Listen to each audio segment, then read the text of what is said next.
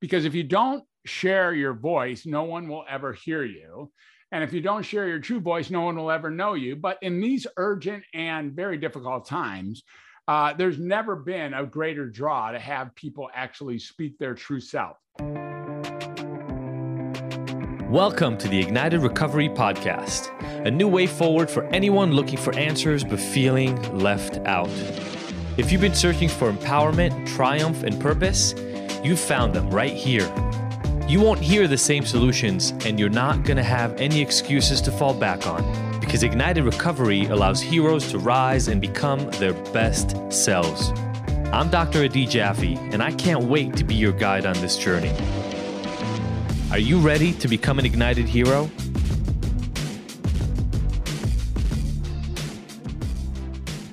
All right, everybody, welcome back to our interview section. This is one of my favorite parts, where we bring you incredible experts with a message that's, connected to, relevant for, and aligned with Ignited, but unique to them. And Dr. Fred Moss is exactly one of those people.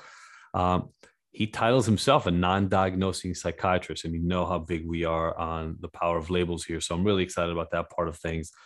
He's also served in the mental health industry for nearly 4 decades and has done that in the context of consulting with patients, practitioners, physicians, facilities, organizations, groups, hospitals, nursing homes, shelters, drug rehab facilities, jail, prisons, and so much more. And he really, his whole thing is to use conversation, communication, and your voice, along with creativity and a deep human connection, as a tool to help people undiagnose, unmedicate, and then get away from needing their doctor. So, Dr. Fred, welcome. Thank you. It's good to be here. Thanks for having me. Yeah, absolutely. So much of what I just mentioned about you is aligned with the way we do things at Ignited, but I want you to tell our listeners what brought you into this, right, as a psychiatrist and things of that nature. I'm sure your training was very different than where you ended up. Walk us through how that happened. Yeah, no, it's actually very similar. I'm finally back to where I meant to be when I got started. I was born as a communicator. I was born to bring pleasure, joy, and connection to the people that are around me. In fact, I was born into a family that was in a fair amount of chaos and disarray. So on arrival, little Freddie was supposed to bring a bundle of joy to them and give them a reason to be and a reason to enjoy, because their life had kind of fallen apart. I had 2 brothers, 10 and 14 years older than me, and my parents, who weren't getting along that well, apparently. And so my job was to connect them and to create with them and to communicate with them. And so I've been doing this as a full-time job since the first second that I arrived.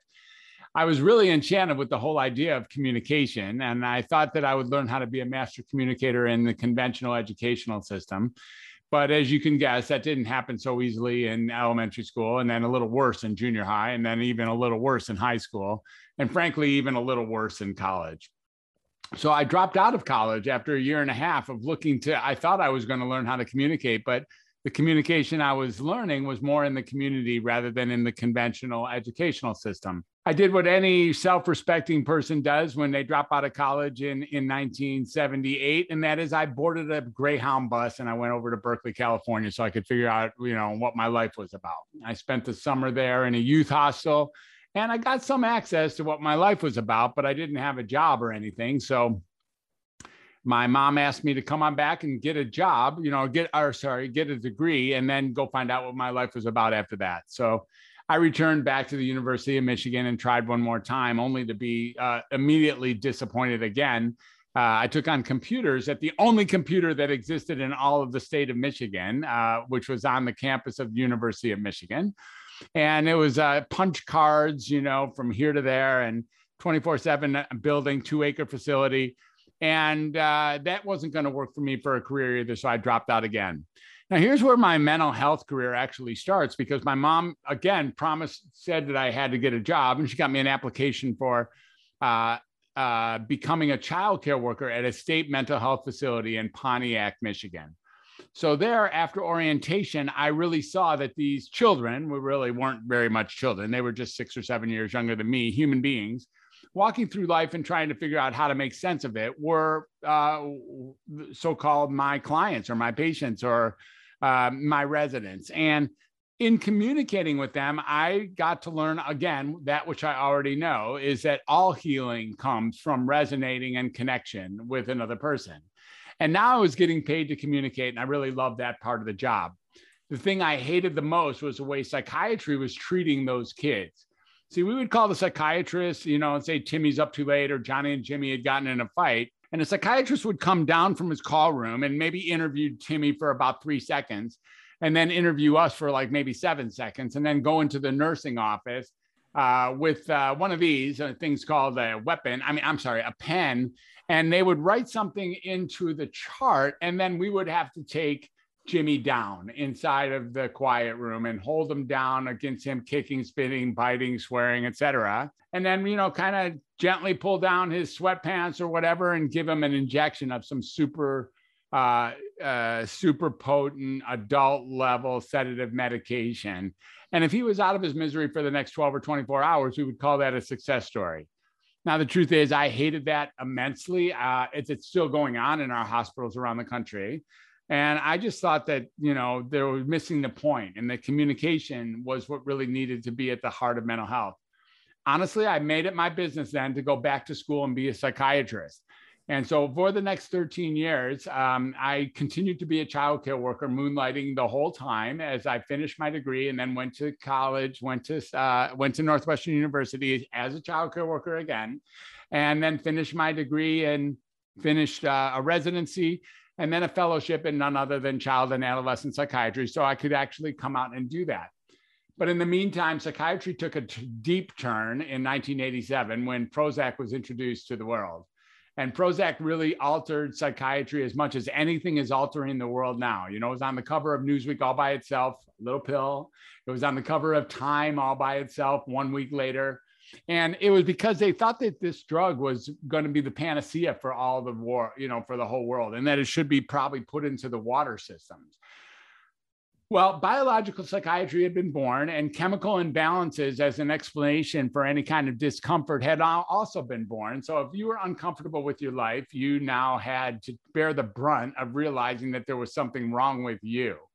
This is an amazing twist in life. It's like blaming the log for burning in a fire, but nevertheless, it's sold and it bought and it worked, and it's still with us. This idea of biological psychiatry, that if you're uncomfortable, there's something wrong with you.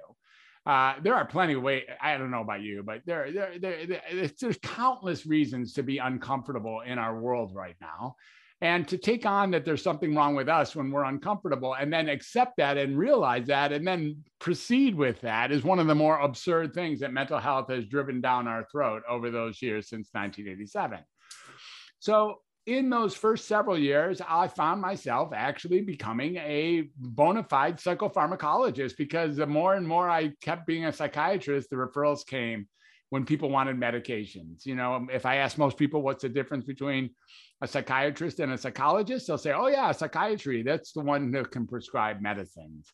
And that was the exact reason I went in the field, so that I would not be able to prescribe medicines, but I was being called on to do that. So I lived a massively duplicitous life while I was actually prescribing over 100,000 prescriptions and over 40,000 patients over the next 30 plus years. However, in 2006, this took another change. I had had enough, and I started doing something very radical. I know it'll sound very radical to you and your listeners, but in the end, you can start seeing that actually starting someone on medicine is more radical than I did. And that is, I started stopping medicine. I started taking people off of medicine who were already low risk, perhaps. And sure enough, not only did they get way better, but their diagnosis often disappeared. This led me to the conclusion that the medicines were often perpetuating or even causing the symptoms they were marketed to treat. And I kept going. I was initially very just angry about it and violent about it. And I really didn't know what to do with it. And I wanted to scream it from the mountaintops. But over time, I eased it into my practice such that I began to medicate people much less and really fall back on that which I already knew before I went into the field. And that was a communication, connection, conversation, and creativity are at the heart of all healing. I started to use that regularly. And then a few years later, I really created Welcome to Humanity. And Welcome to Humanity is a Opportunity, it's self-explanatory, but really looking at all of the experiences of humanity as being exquisite, whether they're painful or not, whether they're unresolved or not, whether, it doesn't matter. Even the ones that are uncomfortable are very, very beautiful. And the idea of embracing the entire human experience became my way of helping people heal. Now, with that level of connection, I often find myself as the first person actually hearing someone or actually listening to someone and actually making a difference once we level the playing field like that. Someone who has known themselves to be ill because the world has told them they were ill isn't actually ill. It's actually someone who just learned themselves to be ill. Now, when you start looking at people just as the humans that they are, all of a sudden things change. There's a new level of respect and resonance and connection that gets created that is where healing emanates from. So that's how I eventually grew into being the undoctor, which is what you described in your introduction. So the undoctor is more someone who undiagnoses, unmedicates, and then undoctrinates people. And that's the word that I use. And then I've moved forward in the most recent years, really bringing forth that which is really critical, which is being a coach, a transformational coach, a restorative coach, to help people absolutely come in contact with their true voice, with their authentic message, which why they came here. Because if you don't share your voice, no one will ever hear you. And if you don't share your true voice, no one will ever know you. But in these urgent and very difficult times, there's never been a greater draw to have people actually speak their true self. So who I am now is not only one who is much more aligned with my own true self than I was, while I was being a doctor, before I was being a healer. And now I'm a healer. Now I'm someone that actually brings this forth and brings that forth for other people as well. So you can see I actually have gone full circle. And this is quite the same as when I went into the field. It just was a long ride to get here. That's all. Yeah, no doubt. No doubt. A couple of things, so many things, but a couple of things that I want to focus on that and maybe I'll just put them out as a multi-layered question. You can stop me in the middle. We can kind of hit on some of them because so many of the pieces you're talking about, as I mentioned, have so much to do with the way we talk about and deal with addiction at Ignited, which is how primarily people come to us, right? People come to me saying, I'm an alcoholic or I'm an addict. And I say, well, what does that mean? And inevitably, that is a label that they got given to them at some point. They've held on to it and they now identify as it. And as they identify, and we know there are a lot of studies that show you take on the characteristics of the labels you identify with. So inevitably, we find out, as you mentioned, that there are aspects of their life that have been, I'll say, dysfunctional. But what I mean by that is causing them pain, just causing them pain for long periods of time. And whatever it is they came to me presenting with is actually sort of the end solution that just has not been working out as well as they had hoped that it would. And you mentioned biological psychiatry. I think we're leaving gradually. It's sort of like it's like turning a massive cruiser, right? Like a ship. You just have to very, very slowly, it seems, turn it from an age where when you say biological, really what it meant at the time to me was genetics and disease. Those were the two explanations to almost anything that happened. So for instance, with addiction, obviously the idea that addiction is a biological disease became a huge piece. And then everybody would come to me and saying, well, I must have the addiction gene because I get addicted to things very easily. And both of those together became sort of an immutable fact that not only do you have a condition that is a medical condition, but also that you can't get rid of it because it's in your genes. So you're now stuck with it forever. And I come from, I got my PhD at UCLA, very science as in neuroscience, behavioral neuroscience, imaging, et cetera, genetics based. So that was drilled. The NIDA medical model was very much drilled into me. And it took me years after I left school to recognize that there's something missing. And even though intuitively we knew most people who were given a diagnosis like that would sort of have to work themselves to fit the round peg in a square hole and kind of go, well, it doesn't all fit, but the doctors say that it's so it must be true. So the idea forever around biology, especially around mental health and addiction, really bothered me because how are we going to help somebody where we're telling them on the front end, they actually can't be helped. This is something they're going to live with forever. And the second piece, really, I want to focus a little bit on labels and not just for prescriptions, but in terms of diagnosis, because that was one of the things that really drew me when we first had an opportunity to connect. And that is, I gave a TED talk 8 years ago now or something like that. And I use this line in it because I've struggled with addiction myself. And I say, my name is Adi, but I'm not an addict. And a lot of people took issue with that because they felt like I was putting down the recovery system. And the point that I make right after that sentence is, I'm a lot of things. I am a whole lot of different things, some of which I described in that talk, and some of which I just don't have time because you guys don't care. And that's not the point. It's, I'm a unique individual. And I hear that a lot in what you're saying. So when was it that you started seeing that the diagnosis attached to the prescribed treatment was potentially causing more problems than it was actually solving? Mm-hmm. Great story. And thank you for your history. I think it was really, I think I had known it the whole time, but when I first sort of came out with it was in 2006. And that was when I really started seeing initially that the medicines themselves weren't doing very much good and frequently were perpetuating or causing those symptoms that it was marketed to treat. But I started then realizing that it's not the medicine's fault under any circumstance. Medicines are an inert substance. They're a bunch of powder in a plastic tube, or they're a little round circle of, compressed something. They're not the problem, never have been the problem. And the companies that built them, they're not the problem either. The same reason we don't blame people who make rat poison. The idea isn't that it's the rat poison companies the problem. The idea is that it's that we're willing to walk in to a psychiatrist's office or a mental health office, many of us, and we want to know what's wrong with us because we feel uncomfortable or we feel different than the people that we see around us. So this idea of comparing our insides to other people's outsides is one way to look at that. And if we can get somebody to confirm that there's something wrong with us, well, then we get to relinquish the responsibility for the parts of our life where we might be shamed or blamed or feel regretful or resentful of ourselves or others. And so if you can tell your spouse, that wasn't me, honey, that was my bipolar. Or if you can tell your parents that that's not me, that's my ADHD, or that's my, social phobia, or my post-traumatic stress disorder, or that's my, autistic spectrum disorder, or, dysthymia, or bipolar type 2, or all the many, many, many, many, many diagnoses, then in fact, what we're doing in many of those cases is relinquishing responsibility for our humanity, the parts of our humanity for which we make chronic ongoing errors and mistakes and actually hurt people, sometimes intentionally, often inadvertently, and then feel terrible about it.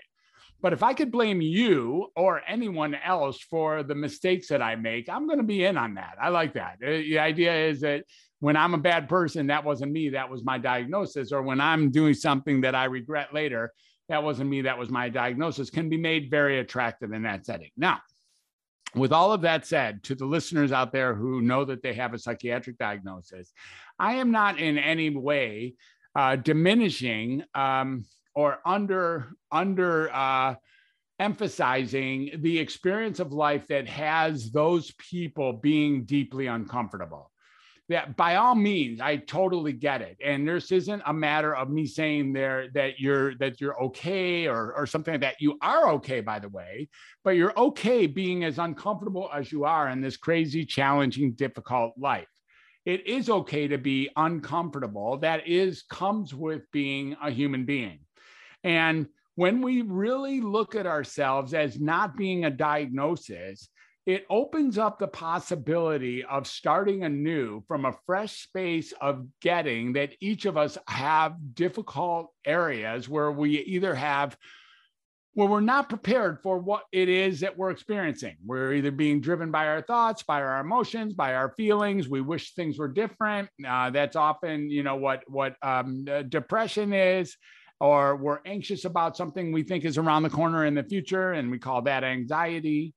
Now, the real deal is that the diagnoses, when you take your diagnoses and you switch it from Adi Jaffe to whatever you want to call it, now you're no longer you. My diagnosis for you is Adi Jaffe. That's it. you're allowed to have that diagnosis because that's who you've been. But that's all that you get to be in my book. And the other thing I want to say is sort of a disclaimer to the listeners who are maybe bristling a little bit with this idea, is if you have a psychiatric diagnosis and you are happy with that diagnosis and you have a treatment that's actually working for that diagnosis such that you don't think there's any need for improvement or adjustment in any way, you are totally happy with the way things are going, then by all means, please don't change anything. Like if you have found your way to some form of freedom or power through taking on a diagnosis and being treated effectively by the group of people who are around you attempting to give you some degree of relief, then by all means, especially if it's successful, please don't stop that. That's not what I'm saying. I'm speaking to the millions and in fact, hundreds of millions of people who aren't feeling that way. There are hundreds of millions of people who feel like their diagnosis isn't accurate and that actually diminishes their power in the world, and that their treatment on the back end of receiving that diagnosis isn't helping at all and perhaps is only making things worse. And those people need to know that it is possible to start life over again, restore one's life, restore, transformation in a life that has already been years or decades into a psychiatric diagnosis, by taking on the possibility of, or taking on the notion that what you're experiencing is human.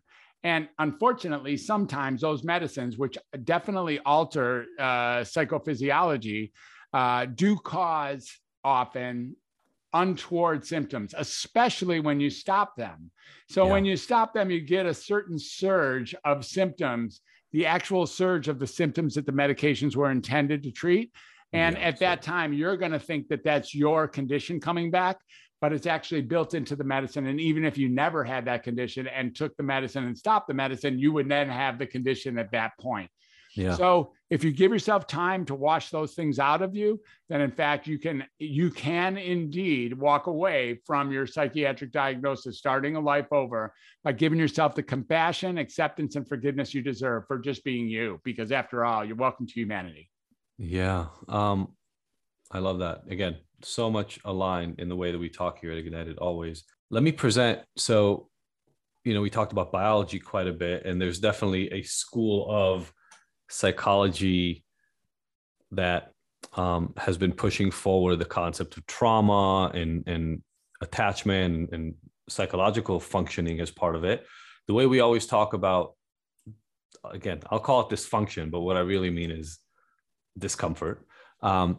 In our conversation at Ignited is that there are biological, but also psychological, also environmental, and also spiritual factors in all of our lives that end up impacting that subjective experience that we end up having. So it's not that biology is never involved.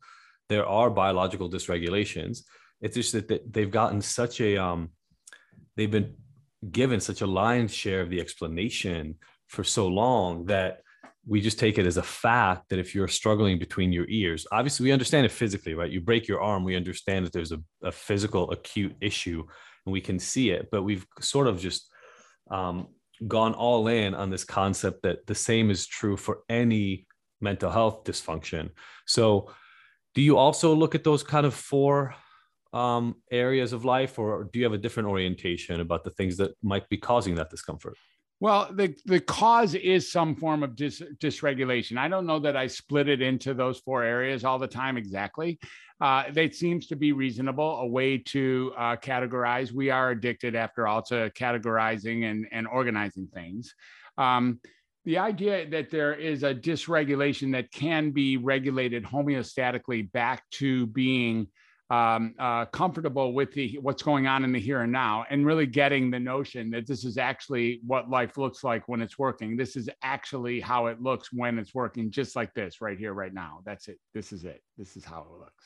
This is what life looks like when it's working. And when you really get to that, then you see there's never been anything wrong, actually. This is just how life looks like when it's working. And there are, our emotions, our wishes, our dreams, our desires, our attachments are in the way of accepting that in our own self. For a second, you can fly by or drive by the notion that, oh yeah, Oh yeah. Any discomfort that I have is actually manufactured by how I look at the world being different than I wish it was. And that's kind of an audacious way to look at the world, since nobody I've ever known has actually been able to change the way the world is.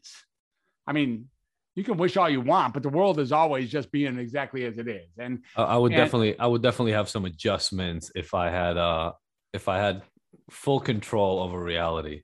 I suppose you would, or you may think you know better than the way reality is unfolding now, and you have your, you look like a pretty smart guy, and you got that UCLA PhD going. So yeah, you probably have something to say about how the world could be a better place. I don't know that it's right. It's just in my head, the way the world should operate is slightly different than it does oftentimes. Exactly. And look, there's so much things going on that are really very, very disturbing and painful, and barbaric and impossible to understand, and causing misery. And we would all probably vote that those things would be better off if they weren't here, but they are here. So, yeah, I think it's a matter of, when you look at what do you put into your system, through your eyes, through your ears, through your mouth, through your nose, through your feelings, through your thoughts, through your connections. What do you put into your system?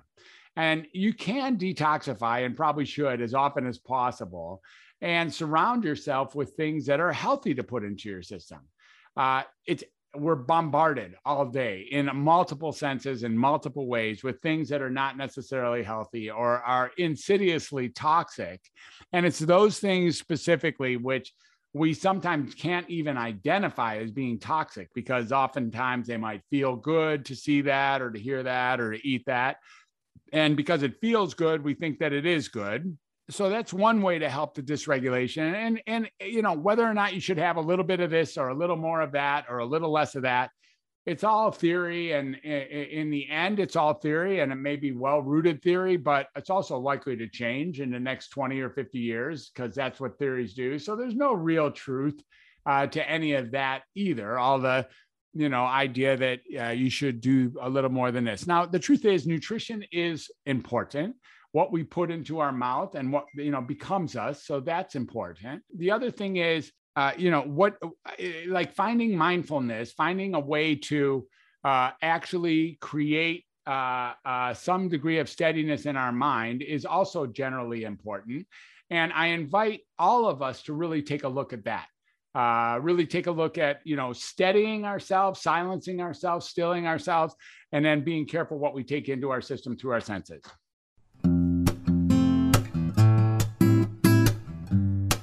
You've been going to couples therapy for years but feel like nothing has changed, and you and your partner are still fighting a lot, or you're just not able to communicate effectively. If you're uncomfortable with intimacy, you're just not having enough of it, enough sex, enough connection, or you feel like you're growing, or maybe you have grown in different directions, and you're just sitting around going, when's the good stuff, right? Like, when do we get happy again? We are so excited to let you know that we're offering our first free virtual workshop where we're going to give you a shortcut to getting that relationship that you want, to being able to communicate, to understanding each other in a way that you can grow back together, mend some of those wounds, and learn how to communicate effectively and fight less. If you want, just join us. It's the first time we've done one of these free workshops. All you got to do is go to ignited.com/events. That's IGNTD.com/events to learn more. See you on the 3rd.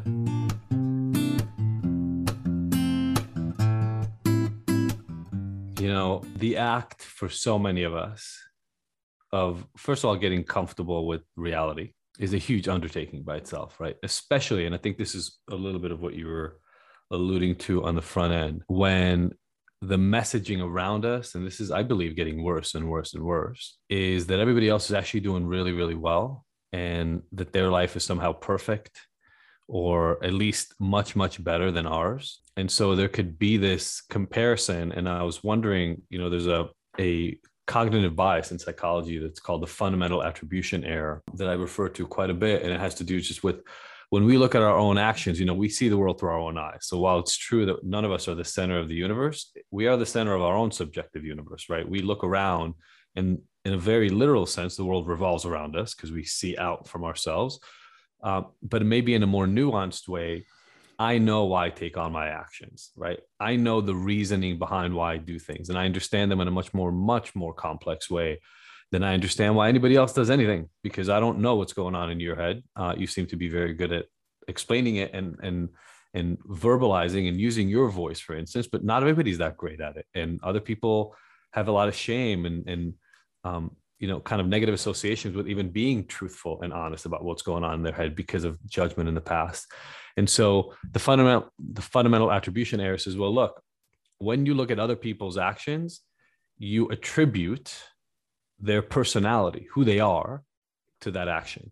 But when you look at yourself, you have a very easy time attributing your circumstances to it. So the example I always give, I might have given this multiple times on this podcast, so excuse me, listeners, if that is true. Let's say this actually just happened. My mom had a stroke on the way to coming to visit us on the plane. And so she was here for an hour, said, hey, I don't want to alarm you, but I looked in the mirror and on the plane, and the left side of my face is drooping and my lip is, I'm having some slurred speech. And I said, oh, and I'm not a physician, so I just made sure that I know what I'm talking about, but it became very clear that's a stroke, and called a physician. He said, get in the car and drive. So if something like that is happening, I may be driving fast. I may be trying to get through yellow lights faster because I'm trying to get my mom to the hospital and save her life potentially. And when I do that, I understand why I'm driving slightly erratically or maybe very erratically. But if I'm driving comfortably, listening to music, and I'm having a good, comfortable old day, and somebody cuts me off in traffic or is driving erratically around me, we all have the same response. We look at them and say, oh, what an asshole. And the difference there is in how easy it is for us to understand our own actions versus understand the actions of others. But I've always noted that something else, because of labels, because of diagnoses, happens in mental health. And that is, once somebody applies a label to you that has to do with your functioning, you're right. It's all of a sudden as if we just decide, oh, well, this is why I do things. I do things because of this diagnosis. And all of a sudden, there could be so much evidence that you end up collecting in your own life as to why this diagnosis is correct, even if those symptoms were not there ahead of time. And so how do you think, because you already said it, our brains want to categorize things, right? We keep putting things in boxes. We do that all the time. What, in all your writing and all your work, right? Decades and decades of experience, as you're trying to take people out of that. I know how we do that at Ignited around addiction in particular, I'll say, but how do you help somebody work through who's been given a bipolar 2, bipolar 1, generalized anxiety disorder, a personality disorder? They've been given this label for decades sometimes. Mm-hmm. And so they operate, if you ask them, who are you? They might literally say, well, my name plus I am bipolar. How do you do the work of gradually, essentially taking the glasses off, changing the lenses they wear to see themselves and the people around them? Well, it's like asking an artist, which brush do you pick up first? I don't know exactly. I don't have like a bona fide technique for start here and then do that, and like a paint by numbers thing. I think the first place to start is to look across at that other person and have the acceptance, forgiveness, and compassion for all that they've become, as well as having acceptance, forgiveness, and compassion for yourself, thinking that you have, again, the audacity to agree that there's something wrong mentally with another person. Since we don't know what normal behavior really is or normal thinking really is, does take a significant amount of audacity to believe that some people aren't thinking right or aren't thinking or acting right, even though, again, there's some people on the extremes where you could say, yeah, well, what about this guy? He's wrong. What about that guy? He's terrible. Yeah, I understand that. But what we're really looking at is leveling the playing field inside of our listening, actually getting that the patient or our friend or our sister or whoever it is that we are commiserating with or attempting to connect with is going to do better off if we see them way beyond anything called a diagnosis, which is frankly it's a temporary thing. It's coming through and probably going away. These diagnoses are less than 10 or 20 or 30 years old, most every one of them. And that's because they didn't exist before they existed. And frankly, they'll be gone before too long when they get upgraded to something else that captures people's imaginations. Right. Like, for instance, by the way, just as an example, like homosexuality was a mental health disorder, diagnosable mental health disorder. So was hysteria for women, right? There are diagnoses that now we understand were very culturally based and just sat in the zeitgeist, in the environmental context of the time. And now, if for most people listening, if you said to somebody, well, you know, that person, they're mentally ill, they have homosexuality, most people would either laugh you out the room or at least look at you sideways. Yeah. Yeah, you're right. I think that I think at this point it's you know, those are two or three that people often talk about. But the truth is, every one of these diagnoses are kind of arbitrary. They're based on the notion that we understand what there's nowhere in the DSM-4 where it says, or the DSM-5 where it says what normal is. And so if we don't know what normal is, I don't know how we get off saying that what abnormal is when we all could just be wrong. I mean, you know, how we look at the world is how we look at the world. And so when we start really just shaking the tree a little bit, you know, loosening the jar a little bit, giving people the idea that there might be other ways to look at reality, and that the way that, you know, I was doing something called Global Madness for a while, where I was expecting to go around the world and really see how psychiatric so-called symptoms were being treated in various culturally diverse areas of our planet. And the idea would be that some of these people get promoted to shaman, or some of these people become leaders in the community with the same symptoms that put you in a hospital here in the United States. Or get you forced medication, or, you know, probation. And that's because there's nothing inherently ill. Like a broken arm, you said, is a broken arm. It's a broken arm if it's in Tanzania. It's a broken arm if it's in Arkansas. It's a broken arm if you're in, you know, if you're in China, if you're 4 years old, if you're 45 years old, it's all the same. That's not true with mental health at all.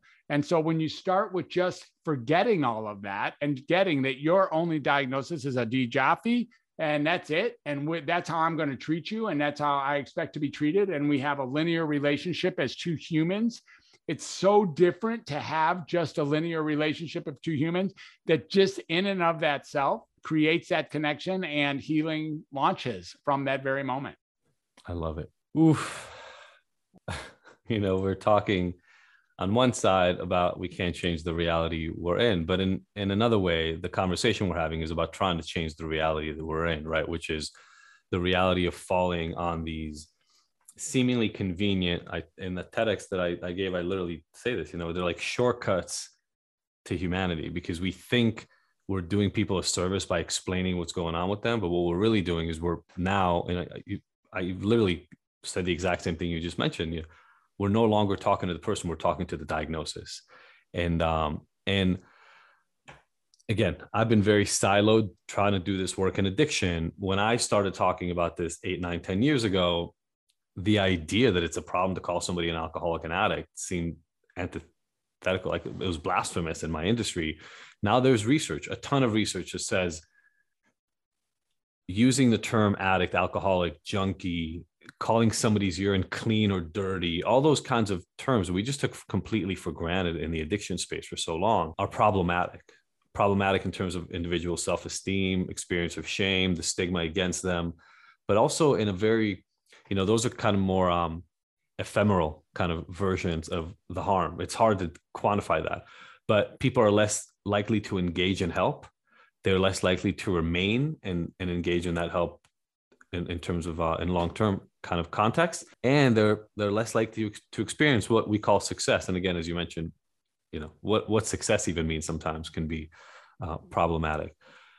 What have you noticed now, having done this work for a while, with let's just use successful patient cases, right? Nobody bats 1,000, but let's just use some successful patient cases and some stories of people where they came in seemingly intractable, seemingly having these problems that have been chasing them for decades, and through this reorientation got to experience and live a different life. Well, at this point, I no longer practice conventional psychiatry, but at the time in 2006 and 2007, I had a couple thousand patients that would call me their doctor, you know, outpatients and inpatients, more than a few thousand. And I began to do this on a more general basis. And, you know, the numbers of people who no longer needed mental health started to grow. I mean, these are people who don't need mental health treatment, except to perpetuate the conditions that they're going there to treat.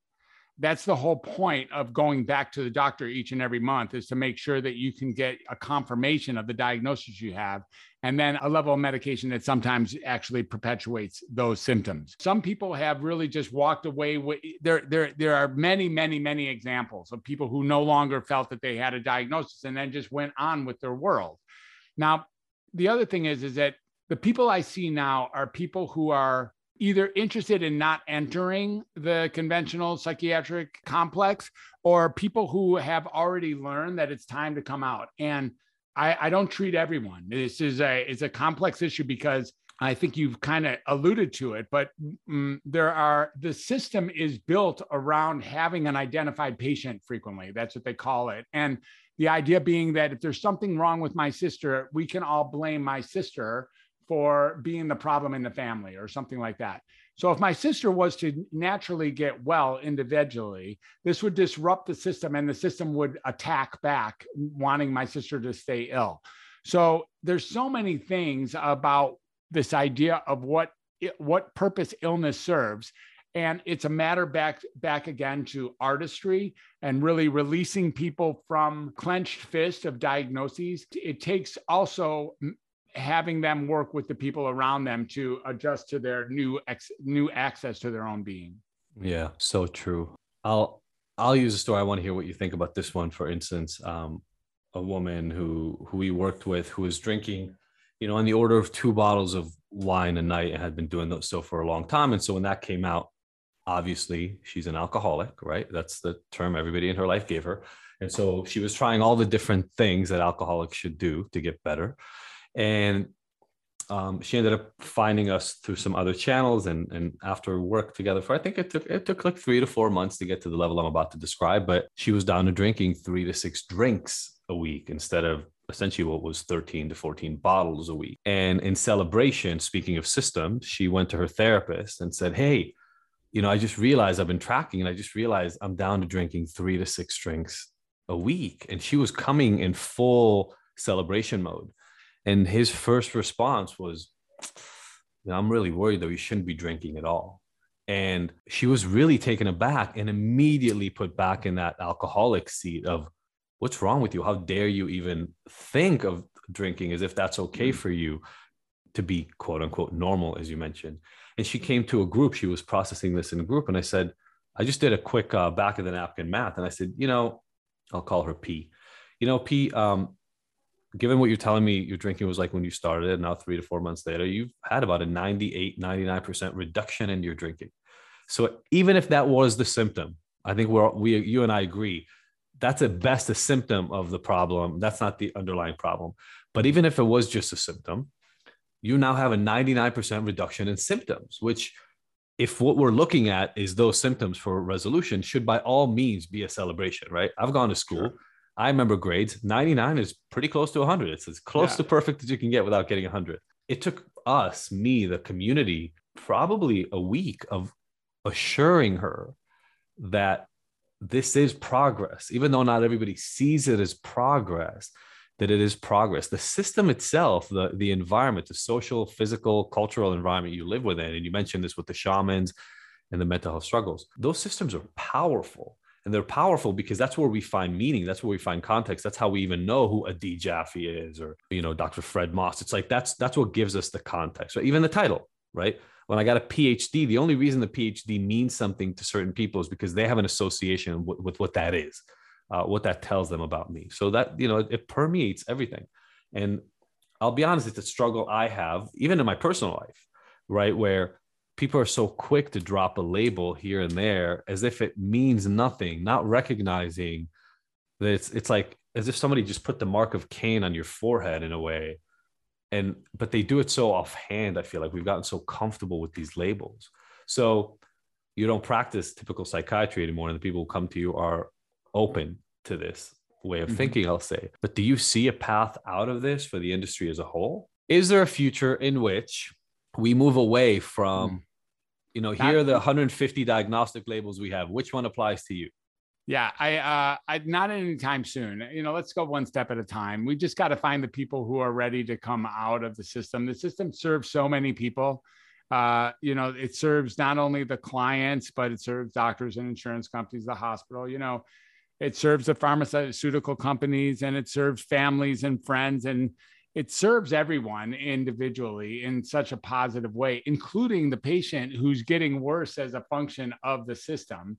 Because like I said, this patient then gets to relinquish responsibility for their life. So it's actually a beautifully designed system. It's kind of diabolical in nature, but overall, I don't see it going away very fast just because we think it should. It has the greatest profit margin of any industry in the world, more than most defenses of most countries. The profit margin in psychopharmacology is so extraordinary. And so I don't see it. I wish I could say I was going to go away. You're not falling on the hopeful side of things. I love that. I love the honesty. I love the honesty. If somebody listening right now is open to this way of thinking, if they're listening to this podcast, they probably are. How do they learn more about your work? How do they connect with you? What's the best path? Yeah, the best path, if you want to learn a little bit more, really, I'm working so hard these days to help people find their true voice and really get as authentic as I am getting now.